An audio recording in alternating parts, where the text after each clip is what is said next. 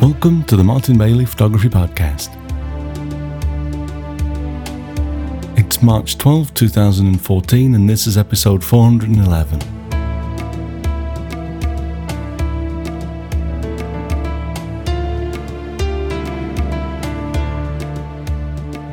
To celebrate the release of my new Craft and Vision ebook, Striking Landscapes, today I sat down with my friend David Duchemin to talk about landscape photography, and as I thought might be the case, we went on to discuss running a business based on your passion for the work, and we also touched on shooting with mirrorless cameras, avoiding going on location with unnecessary preconceptions, and developing a style along the way.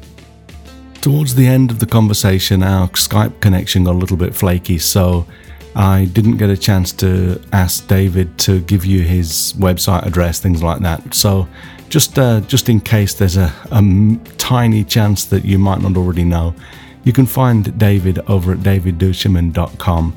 So that's DUCEMIN.com. And also check out David's incredible new Craft and Vision video podcast. You can get to that at craftandvision.com, and there's a podcast link. But I'll put links in the show notes for this week's episode as well. And I'll also include some links to my new book. So if you go to mbp.ac/411 for this episode, all of the links will be there. For now though, let's jump in and start to listen to my conversation with David Duchemin. Okay, so I'm delighted to be joined today by my friend David Duchemin, and we're going to talk about landscape photography and a few related subjects. So welcome to the show, David. Thank you, Martin. How are you? I'm great, thanks. It's really nice to be talking with you again, and I'm looking forward to. We've really got a blank canvas here today. We're literally just going to talk on a number of areas of landscape photography, so I'm looking forward to getting into it. Yeah, me too. Very much, very much. And by the way, congratulations on the release of your latest landscape book. Yeah, thank you very much. It's and thank you guys, over at Craft and Vision for making it happen, because there'd be no point in me writing it if there wasn't a team over there to accept it and to do all of the design and layout and everything. And you work so hard on all of that stuff. So well, it's our pleasure. Thank you. So obviously I realize that, you, as I do to a degree, you work in a lot of different genres of photography. But, over the years, obviously it's impossible to miss that you're a very accomplished landscape photographer as well as all of the other stuff that you do. So I'm going to pick your brains a little bit, and then we'll just bat this back and forward. But how about we start, say you've decided that you're going to go and photograph a certain location, and you drive up. What are you going to be thinking as you approach, or as you actually get into the act of starting to shoot that location, actually make your photographs? That's a good question. I almost always think exactly the same thing when I either arrive on location or start photographing, and it usually can be best summed up with, oh my God, what am I doing here? I'm going to screw this up. I haven't got the first idea what I'm going to do. And I usually begin my creative process in this state of, I have no idea what I'm doing, and and that sounds very defeatist, and it sounds very like this guy has no idea what he's doing. But I've actually found over the years that is for me and my creative process absolutely the best place I can start, because the other alternative, again, for my personality type, is I arrive and I think I know exactly what I'm doing, and I think that has always stood more in the way of me recognizing what a place truly is, because the expectations and for anyone that's heard me talk before, I'm very, this is one of those hobby horses I get on, it's either this or vision. I mean, I've only got a couple sermons and I preach them in 20 different ways, but, part of our vision is it's not about how we see, with the eyes. It's not the physical act of seeing so much as it's about it's about being perceptive. It's about how we perceive. And I think if you are receptive, if you go into a situation where possibilities are okay. I think in my mind, if I'm like, oh, maybe I'll do this, or what if I do that? But as long as it doesn't cross that threshold and go from being a what if to, oh, I'm definitely going to do this, because every time I've gone into a place and thought, I'm definitely going to photograph this. I have this amazing idea and I'm going to get there and there's going to be snow and I'm going to do this, and I get there and there's no snow. Or there's, the fall colors are going to be all, and I'm going to photograph this and it's going to, the color palette's going to be reds and orange, and I get there and everything's green and the colors haven't changed yet. And I have to, I have to go somewhere else for a week and camp until the colors do change. I think rolling with a very open, just holding your expectations very openly, so that when you do arrive, you're looking at possibilities instead of sort of definitives. I think that's very helpful. And I encountered an idea recently while I was reading some other things, an idea that comes from Zen Buddhism, and that is this idea, and you would probably be more familiar with the word, this idea of Shoshin, which is a beginner's mind. And one of the things I read about it is in the mind of the person who thinks he's an expert or a master, he's kind of got to the end. There are no further possibilities because he thinks he knows it all. In the mind of someone who's kind of embraced this idea of the beginner's mind, that doesn't mean you have to be a beginner, but anyone who has this kind of internal creative posture of humility and receptivity recognizes that you don't know everything, that there is room for possibility, that there is room to ask the question, what if, and to fail and to try. And so for me, I know this wasn't exactly what you were asking, but for me, it's very important when I start a process to at least allow myself the natural inclination to go, man, I have no idea what I'm doing here. I should just go to the nearest pub and have a pint.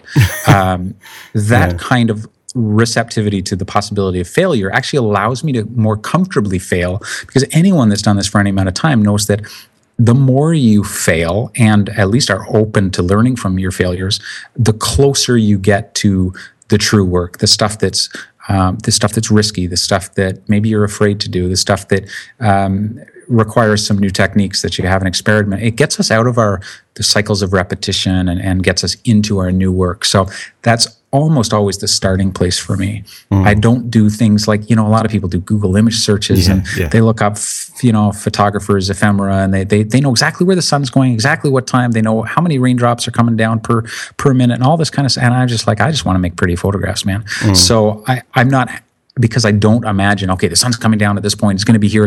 I would rather show up and be surprised. And I think that being surprised, and not everyone works like this. I never want to give the impression that my way is the only way, but being surprised actually gives a new energy to my creativity. I'm thinking, oh my gosh, look at this, rather than oh man, the sun came down, 3 degrees more to the right than I thought, and now I'm disappointed, and oh crap, I work better when I have that element of surprise.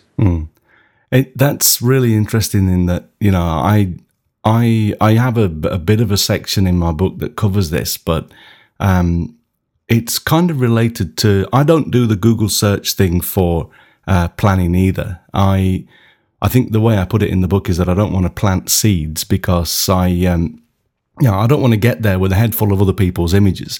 I want to get there and be totally open to the location, and right. I find that that's the only way that I become more creative as well.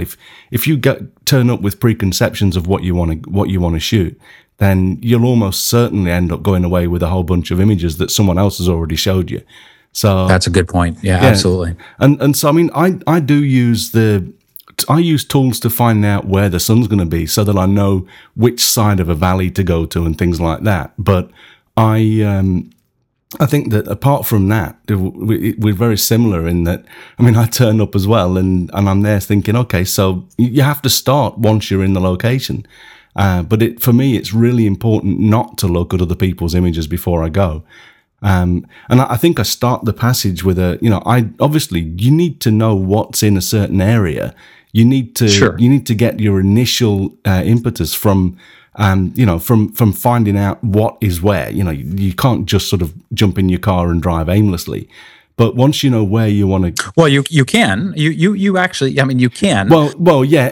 But I think that's a different conversation. Yeah, that's not quite what I meant. So I mean, you can do that, but if you go out with a you find your initial ideas of where you want to go from looking at imagery and hearing what you're not going to jump in a boat and drive sail for 3 days across the Drake Passage if you don't know there's Antarctica down there. But once you get there, you really don't want to have a head full of other people's images.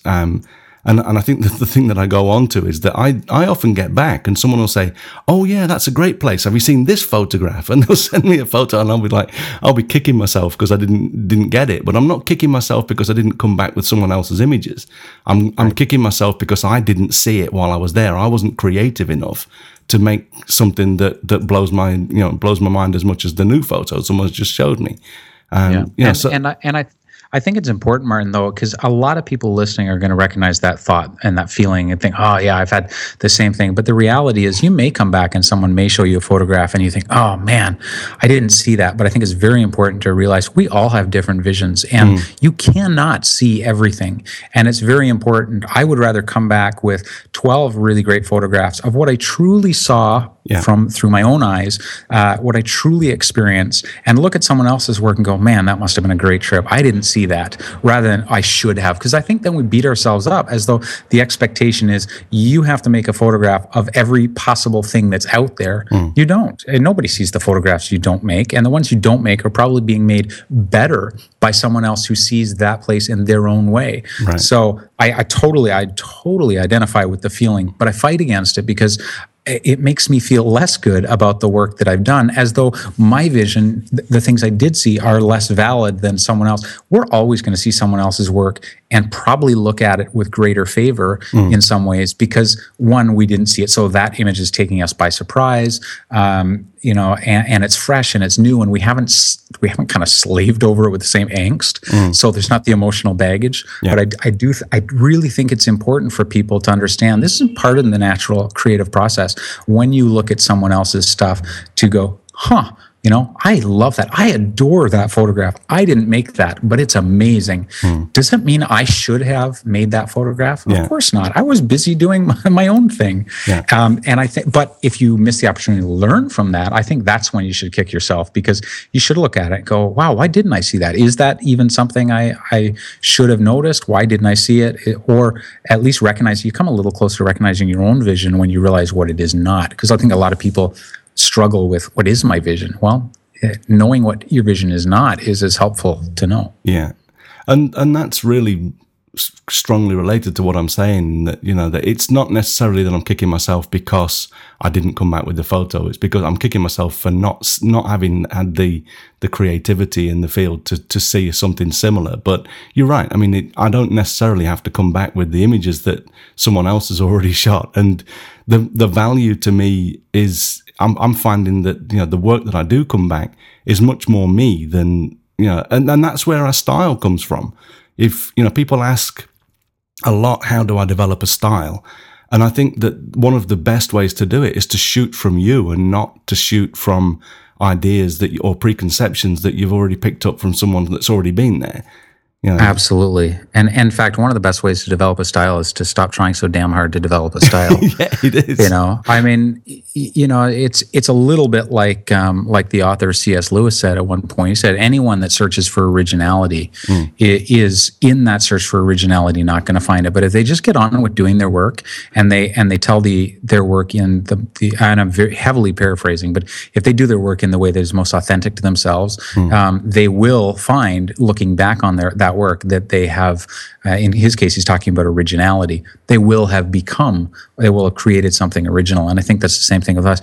Do the stuff that's authentic to you and do it consistently. Be intentional about your work. And when you look back on a body of work, someone will be saying, man, I love your style. And you're thinking, oh, wow, you're right. I have one and I didn't even notice. Because the point is not style. The point is photographing authentic work. And you look back and go, oh, son of a gun. Yeah. And that's exactly what I think happens, and it all comes from shooting a lot and shooting from your heart and not trying to be something else. So I think we're kind of, the conversation is going the way I'd hoped. We're stumbling on things that I think the listeners are gonna be able to connect with. Well, that's good because I'm just making it up as I go. and that's out of thin air. And that's why I love having you on the show, David. So, okay, we're out in the field. We've got a bunch of gear strapped to our back as we approach. What does your kit bag look like these days? Gosh, it's changing so much. And a lot of it some of it has to do with technology that allows these changes. A lot of it is just, I think we've talked before about the accident that I had a few years ago and sort of just ongoing mobility issues that have forced me, I just can't not carry all of that stuff anymore. And it works out nicely, even though in my kit, I still have two D4S bodies and a D800. And, I got a Hasselblad film body. But the two cameras now that I am enjoying shooting with the most are the Fuji Xe1 and the new Leica M, the 24 megapixel full frame. Both of those cameras, they're so light. Together, they weigh less than my DSLR, and the batteries are lighter, and the optics are exceptional, especially when you use the Leica or the Zeiss glass, and both will take them. With one adapter, you can put those onto the Fuji. The image quality is staggering, and I can because of my mobility issues. Other people could throw all this heavy gear and walk for miles. I can walk further than I once could with all this heavy gear because I have the lighter stuff, and I don't need much. Also when you have slightly smaller gear, you don't need as heavy a tripod, and you can carry an extra bottle of wine or something with you. But I'm going into the field with less and less now, but still a kit of filters and extra batteries and that stuff. But usually it's my Fuji, my Leica, and then sort of a selection of wide angle lenses, everything from 15 millimeters to kind of to 85, 90 equivalent. And it's funny, unless I'm photographing wildlife or whatever, I'm not usually bringing the longer stuff, even sort of 70 to 200 equivalent. I'm just not doing it anymore. Because the bulk of the work that I like in my own portfolio, if I go through and in Lightroom doing a metadata search, 90% of the work that I most resonate with is sort of between 16 and 35 millimeters on a full frame. So even the size of the lens, and of course, then you go photograph wildlife and you're carrying 600 millimeters or whatever. But the smaller stuff for me, now that the quality is as good as it is digitally, is a real boon. Yeah, I know that you lean to the wider side. It's probably myself, I shoot most of my work now that the 24 to 70 is for me is a good lens. I'm using that more, but I still probably shoot most of my landscapes with 70 to 200. So it's cool that you're not going out that far and you're still producing incredible work. So it just goes to show that we all see and do things so differently. I love to get the wider shots, but I almost always end up going in closer. I think that speaks to something important, and that is, a lot of people, especially people that come on, you and I have done our fair share of workshops and tours, and people will come and they'll see what you're doing. Their big question is, what lens should I use? And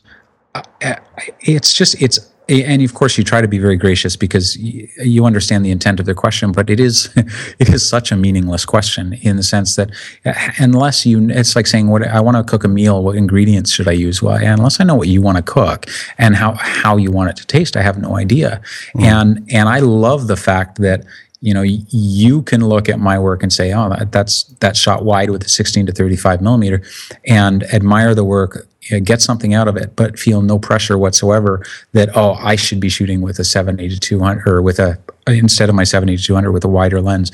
And I think learning from other people's styles, but being very sure of this is what I prefer. And I'll experiment all over the place. I'll do a landscape with a 300 millimeter, 600. I don't care. But the fact is, ultimately, what I like the most is that wide kind of, stuff. And I'll look at your work and think, man, I'm never going to see that because I don't even have the lens, but that's fine because your work is just so distinctly you and my work is distinctly mine. And that I think is where the rewards start coming. And that's where I think, especially if you're doing this, seriously with intention of creating a body of work or whether it's commercial or not, that I think is when it pays off, because a consistent body of work, something that has a visual cohesion instead of like being all over the place and looking a little bit like Galen Rowell, a little bit like Art Wolfe, a little bit like Martin Bailey, and throw some Ansel Adams in there for good measure. The work becomes, I say this in the nicest way, but it becomes a little schizophrenic. It's a little all over the map. Yeah. Yeah. And I think that people do tend to, you'll pick out a certain, not a style as such, but you tend to, what's the word? Gravitate towards the things that you find most pleasure in. And so, what you just said earlier is a really good way for someone that's not quite at this point yet to see what they're gravitating to is to do an EXIF search. Go into Lightroom and just click on the lenses, and you can list all of your images by focal length or by lens, and just to sort of go in there and see what you're shooting with the most, and and not just when I say this, I'm not really talking about across your whole image, all of the images that you've got in your library. You want to have a certain area of your library that contains only your best work or the things that pleases you most, a portfolio and things like that. And so, see what focal lengths or what lenses you're shooting the portfolio with, and that's going to point you to the what sort of gear you're really gravitating towards.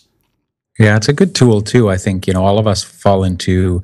There's a very thin line between what is our creative groove and what becomes a creative rut. And I have often sort of looked at it, and if I'm feeling a little discouraged, like, the work I'm doing is repeating itself or it's not what I expect, I will do a similar search and ask myself, is it the gear I'm using? Is it that I've just got too comfortable with, for a long time I was shooting so much portraiture with an 85 and I got bored of it and I couldn't figure out why my work wasn't pleasing me the same way. And I noticed all my work was being done with 85 at 1.2, very shallow depth of field. And I challenged myself to see if another aesthetic didn't do it for me creatively. So I put at the time, I think it was like a 17 to 40 f4 on, and I started photographing not only much wider, but also much deeper, like f8, f5.6, which I know doesn't sound very deep to some people, but when you've been shooting tight portraits, 85 at 1.2 is extremely shallow. I mean, you can get one eyelash in, one eyelash out. So, but it was interesting because finding that rut, that helped me identify it when I was sort of floundering and kind of trying to figure it out. And now I photograph almost all with the 17 to 40 or 16 to 35 focal length. And someone could say, well, maybe you're in a rut now. But the thing is, I don't feel that I'm in a rut. I still love what I'm doing. I still love the results. I still don't feel like I'm really repeating myself. And I've got closer to my vision. So it's a very good, for a couple of reasons, a very good exercise to go in and sort of look and go, what am I truly using? And frankly, if you've got that 300 millimeter and you go through 2 years worth of work and you notice you've never used the thing, put it up on eBay, get the cash and buy a piece of gear that you're going to use. Otherwise, it just becomes a very quickly obsolescing piece of dust collecting paraphernalia. Yeah. And I think that there's a lot for people to take from this as well, in that, you do have to keep yourself fresh. You do have to keep yourself feeling happy about your work. But I think also there's a difference between being happy about your work and becoming complacent. And obviously we never want to get to the point where we feel as though we've arrived. I mean, none of us are ever, if we're going to continue to improve and to actually be good at what we're doing, I don't think any of us are ever going to arrive and say, I'm here, I'm now the photographer. So there's a big difference between being happy with and sort of feeling as though you're in your groove and just thinking that everything you do is going to be amazing, and you're soon going to find that at the moment people think that they have become what they wanted to become, the rest of the world is just going to steam past you. And it's not that it matters about what the rest of the world is or does. It's just, but I think that there's certainly something there in being happy with what you're currently working with, and being happy with the results without being, starting to become complacent. Yeah, I totally agree. I think that's a really good point. So let's see. So you're off out. You're using your mirrorless cameras. I know that I would love to be able to downsize to some of that stuff. And I think for example, my Iceland tours that I do, I could totally see me working with a mirrorless over there if I can get the right lenses. I mean, at the moment for me, there's not a bunch of mirrorless cameras with scaled down lenses and everything in my bag, just purely for financial reasons. I can't really afford at the moment to build two kits up or move from one to the other because I've got such an investment in my Canon gear. Sure. But part of the reason for that is because, of course, in my case, I'm doing a lot of, I know that you do this as well, probably a lot more intelligent than I do with renting and stuff. But, because I do have the wildlife work going on as well, that really requires some gear that, it's really fast frame rate, really snappy autofocus, all of that. And I think that the mirrorless are getting there for sure.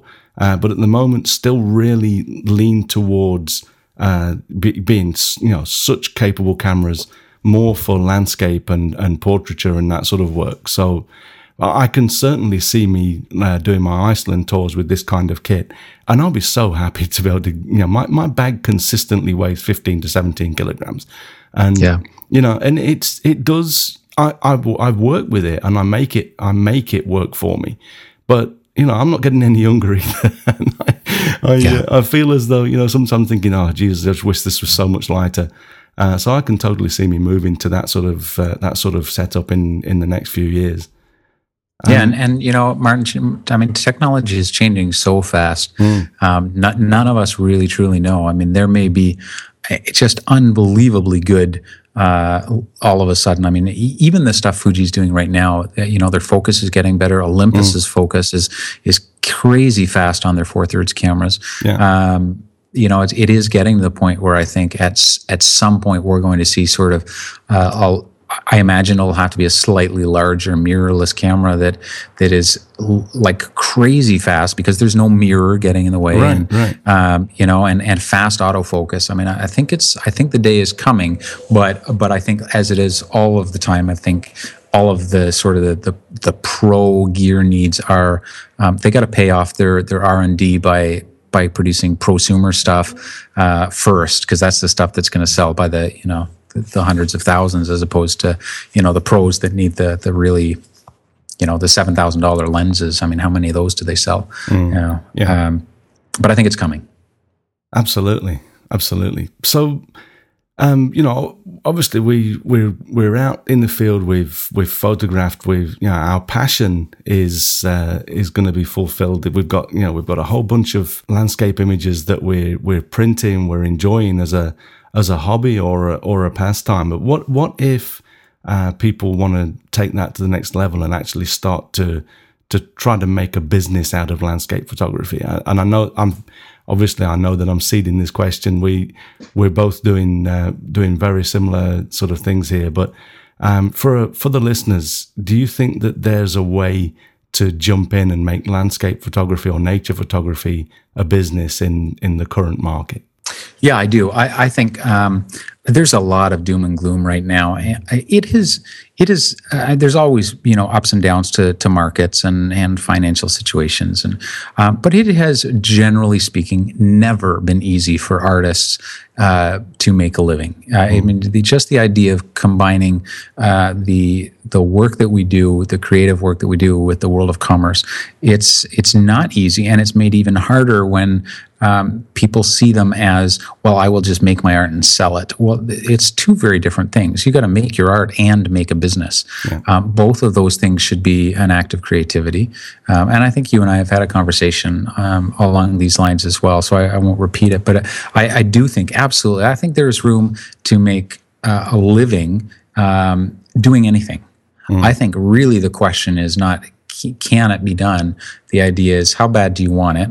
And how willing are you to learn the tools of another craft? Because the ability to sell and the ability to speak to an audience and to market yourself, really all the same, they're different words for the same thing. That is an entirely different language and a different craft. And if you simply go in and say, well, I'm a photographer, I'll just put my website up and people will come. People will never just come. And the photographers that have made a commercial success of themselves, two things are true. There are really brilliant photographers who will never make a commercial success of themselves because they either don't have or they refuse to learn the business skills. And there are some excellent business people that are making money hand over fist. And frankly, their photography is, without being unkind, their photography is crap. And it's because, and that just speaks to the fact that you can truly sell anything to anyone. They're two completely different skill sets. So it's very important for the beginning photographer who wants to make the transition, just to remember that it's two different skill sets. It's also very important for the so-called professional to remember that just because they make money at what they do doesn't validate what they do. It doesn't put a stamp of approval on their work. And there are a lot of very enthusiastic amateurs, and I use the word with the utmost respect, people that love what they do, that need to hear that their work is not validated by making money at it, because that will give them permission to continue not to make money at it. Because there is always the possibility that you taint what you do when commercial concerns come up. You change the way you use your time. You change the people for whom you make your work. And eventually some of those voices, unless you're very conscious of it, some of those voices will change your direction. And 3 years from now, you look up and go, man, landscape photography was the love of my life, but I started taking wedding gigs to make ends meet, and now I don't have time to make landscape photography. And I'm just an unhappy wedding photographer. You may be very good, but if it's not what you do, if it's not what you want to do, don't become good at something you don't want to do. Yeah, that's an incredibly valid point. I mean, I've said one of the key things that I've really tried to do as I build my business out. I mean, we're in a few months we enter our fifth year of business. At the end of that's exciting. It is. But one of the things that I really made a point not to do is to do work that I didn't want to do, and to build the business around work that I do want to do. And so it's like people often say, why don't you just sell prints, third-party fulfilled prints, for example? And I could probably make a lot more money from print sales if I was to have them done on a third party, sell them a little bit cheaper, put them on a third party website. And I mean, I am thinking about this as an option, as one option, but part of the reason that I self-fulfill prints is because I like printing. You know, I enjoy the act of putting the roll paper into the printer, you know, just going through, working on the image, soft proofing, and getting it looking great for the print, and then just watching it roll out of the printer. I enjoy the process. And there are other things that when I started this business that I said, you know, I was never going to work for an amount of money that I didn't feel happy receiving. You know, and I'm not necessarily saying that it's all about money, but if I accept a job for an amount that I feel is too low, I'm not going to put everything into that job. Or I'm going to make sure, I mean, obviously there are times when you have to do jobs for less money than you think you should be getting, but you need to then make sure that you're getting some other compensation that makes you feel good about doing the job. And I think that the moment people start to do, like as you were saying, you're a landscape photographer, but then decides to start shooting weddings to pay the bills. If you don't want to become a wedding photographer, then figure out how to do it with your landscape photography, because there are ways. It's just that you've got to figure out how to make what you love a business. And like you were saying, it takes a lot of skills and a lot of creativity to run a business, as well as to actually make beautiful photographs. Yeah, it does, and it takes it takes an understanding of what compromises you're willing to make. But I guarantee you that I live in Vancouver, and you're in Tokyo. It's a big. Both of them are Tokyo is huge compared to Vancouver, but how many dentists, doctors, lawyers, professional offices have you ever walked in that there's no art hanging on the walls? What would it take? Now, I don't particularly want to do this kind of work at this point, but what would it take to get the list of top 100 of those types of offices and go in and make some acquaintances and see what their policy about buying art is, and to make some relationships? It may be hard work, and people are probably listening going, man, I just don't have the patience. Well, that's fine, but someone else does have the patience, and they're the ones that are putting their art on those walls. Yeah. So there are markets, there are stock, as much as people do sort of decry the state of the stock market right now. Stock photography. The fact is, you can still make money and make a living. I don't make a living with stock photography, but I make a side income it's helpful and it's growing. And there are models of stock photography that don't force you into this, pennies a photograph compensation model. And there are lots of ways. Yes, it's getting harder, but all that means is things are changing, and the question is, how can you roll with those changes? I did a blog post at one point it was called Work or Wine. And it basically said, you can't change the situation. You can bitch about it all you like, but you cannot change it. So take the energy you're spending on whining, and pat yourself on the back, do what you need to kind of dry the tears, and then get to work. Figure out a way to adjust to the new market and whatever the new economy circumstances are forcing us into. Just whining about, and you wouldn't believe, is someone on a microstock forum, posted it, and some people thought it was great, and other people, you once in a while you see something on your blog that goes, oh, how did they get there? And then you find something on a forum, and the things people were saying about me, like, oh, this guy doesn't live in the real world. This guy's probably one of these guys. He's had a camera for 3 years and leads a workshop, and he thinks he doesn't know the wet darkroom like I do. And I'm like, dude, I was mixing chemicals before you could even hold a camera. And some of this kind of vitriol that was filtering out, and I thought, there they are. They proved my point. They're on the forums bitching and whining instead of just figuring it out. Is it easy? Of course it's not. Is it hard and even heartbreaking to see a model that you've made a living at change and crumble, and especially when it's being done by short-sightedness and stupidity? I'm just shocked about the whole Getty thing right now. Getty making this vast library available to people for online editorial use and stuff. But we can spend our time bitching about it, or we can make a decision to either benefit from it or spend our energy just ignoring it and creating our art.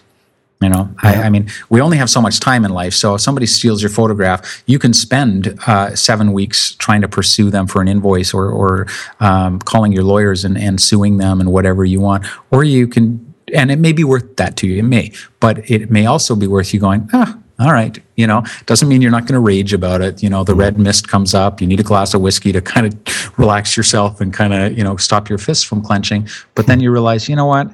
It was work I did 4 years ago. It's not my best work. And I could spend the next 7 weeks instead creating work that's really much better.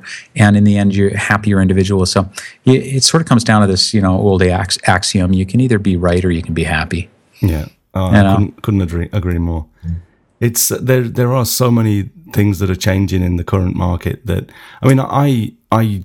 we both moved. I know that you also work with Offset now, and although it's not bringing in enough to I'm not going to retire on the proceeds from Offset, but I think that it's very cool that to be able to even make some revenue from work that I made out of passion for the work, and not necessarily for the work that I was doing on assignment. It wasn't me running out trying to make work that I would be able to sell as stock photography.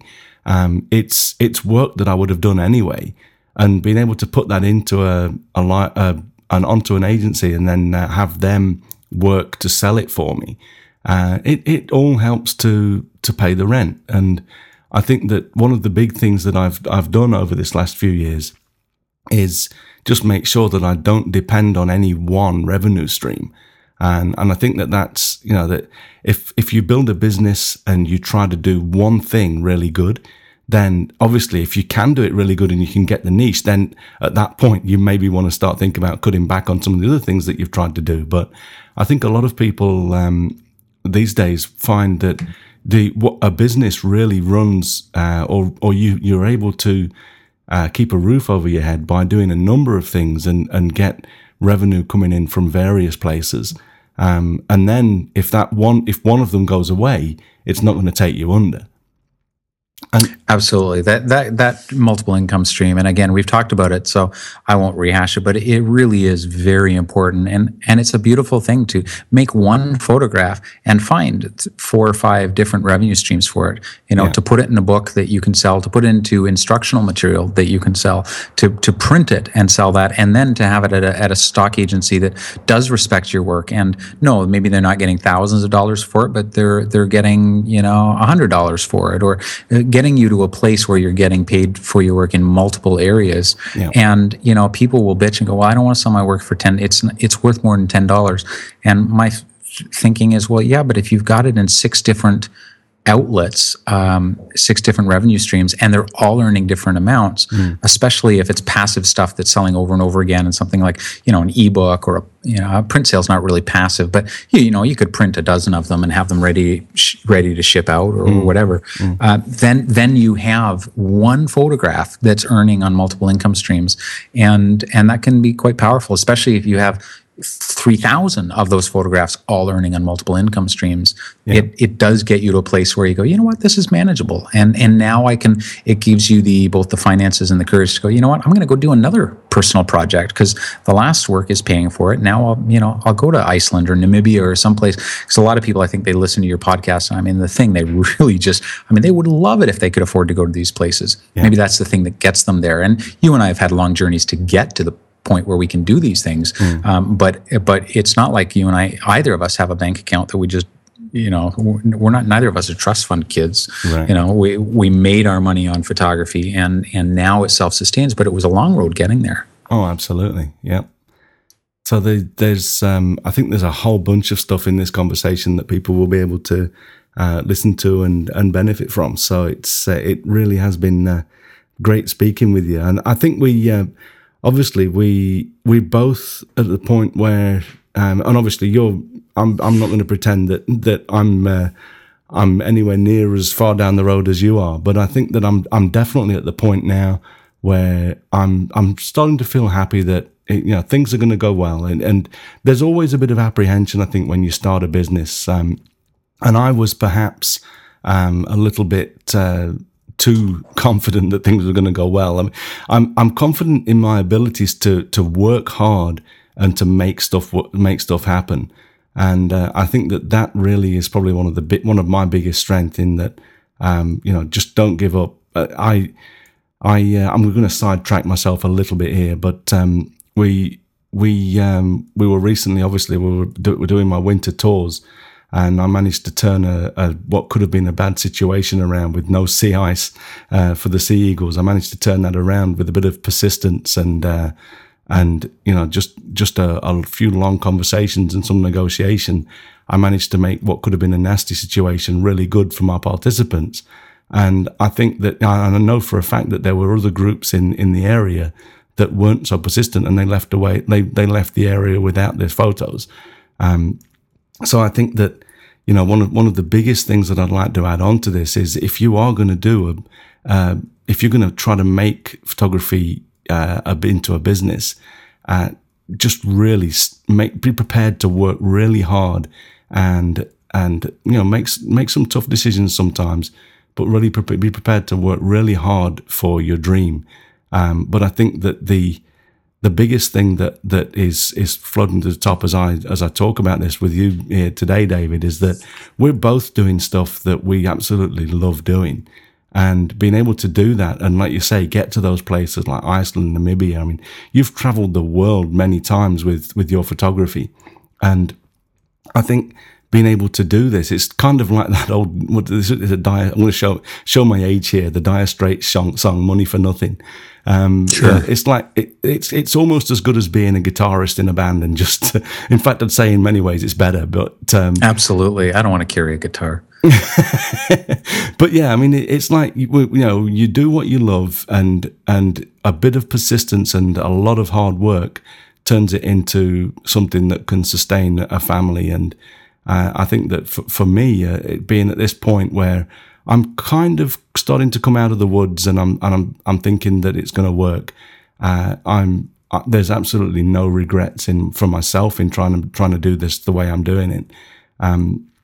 But yeah, I think that realistically, people just have to understand that it is a lot of hard work. But once you have put that work in, well, you know what? I was going to say you get to a point where it gets easier, but it doesn't, because you still work hard. You're always going to be there's always the next job to do, or the next 50 jobs to do, and you just prioritize your time and keep hacking away at it. But because it's for something that you love doing, it doesn't feel that much like work. It's it's a brilliant way to make a living. Yeah, it is. And I think, you said it and then backtracked, it gets easier. You're right. It doesn't get easier, but it gets a little easier to trust that the harder you work, the greater the chances that things are actually going to work out. Yeah. And the only thing I would say is that, for those that are listening that have no intention of doing this to make a living, you still have to work hard. There's this talent myth that says that, well, I'm not really as talented as this guy. And so, well, that's just nonsense. And the fact is, there are so few people that are actually, these card carrying geniuses. The rest of us just have to figure it out and work hard at it. And even if you don't want to make this a living, it's not a question of talent. Everyone is creative in some fashion. If photography is your medium, now there are differently creative people, and there are definitely differently talented people. And there are some photographers whose work just stuns me. But I would go on record saying that I bet most of them also work their asses off. And the ones that I most respect, I respect the work itself, the quality of the work. Inevitably, I find out that they have been doing this since they were a kid, or they've been doing it like Joey L since he was 16. But he has literally, made it his life, and his work ethic puts mine to shame. And I like to think I'm a pretty hardworking person. But no matter what, whether you do this as a living or not, whether you want to make a living or feed your family or feed your soul, you still have to work hard at it, because talent is not everything. I wish it was, and I wish I had more of it. But the fact is, the hard, it's kind of that question. How hungry are you? How badly do you want it? And travel's never easy. To get back to our initial conversation, landscape photography is not always easy. It's rarely easy, because the best stuff happens when the weather is garbage, when everyone else is packed up and gone home. There's a lot of uncertainty. You got to work hard for it. I don't know anywhere in the world that I've just stopped at one of those places that, the tourist council says, stop here and make a picture, photo stop ahead. I never stop at those places, because there's never anything worth seeing. And if there's 300 people there that have made the same photograph at the same time of day. And the hard work is taking your 4x4, bashing through the bush and finding something other people haven't, or putting up with the bugs or the weather or the uncertainty of, or just being away from your family. If you travel, eventually you're going to be away from your family at some point. All of this stuff is hard, and it's too easy to give ourselves the excuse of, well, I don't have enough money, I don't have enough talent, I don't have enough time. If you want it badly enough, you'll make it work. And talent is the worst possible excuse, because most of the people that look like they have talent, that look like they just do it so easily, they're working their asses off, and it took them a long time to get there. Yeah, incredible. That's my last sermon. Well, it's so true, and I always feel as though I'm coming away from a conversation with you feeling richer for it. So I hope that the listeners also feel that way. I'm sure they do.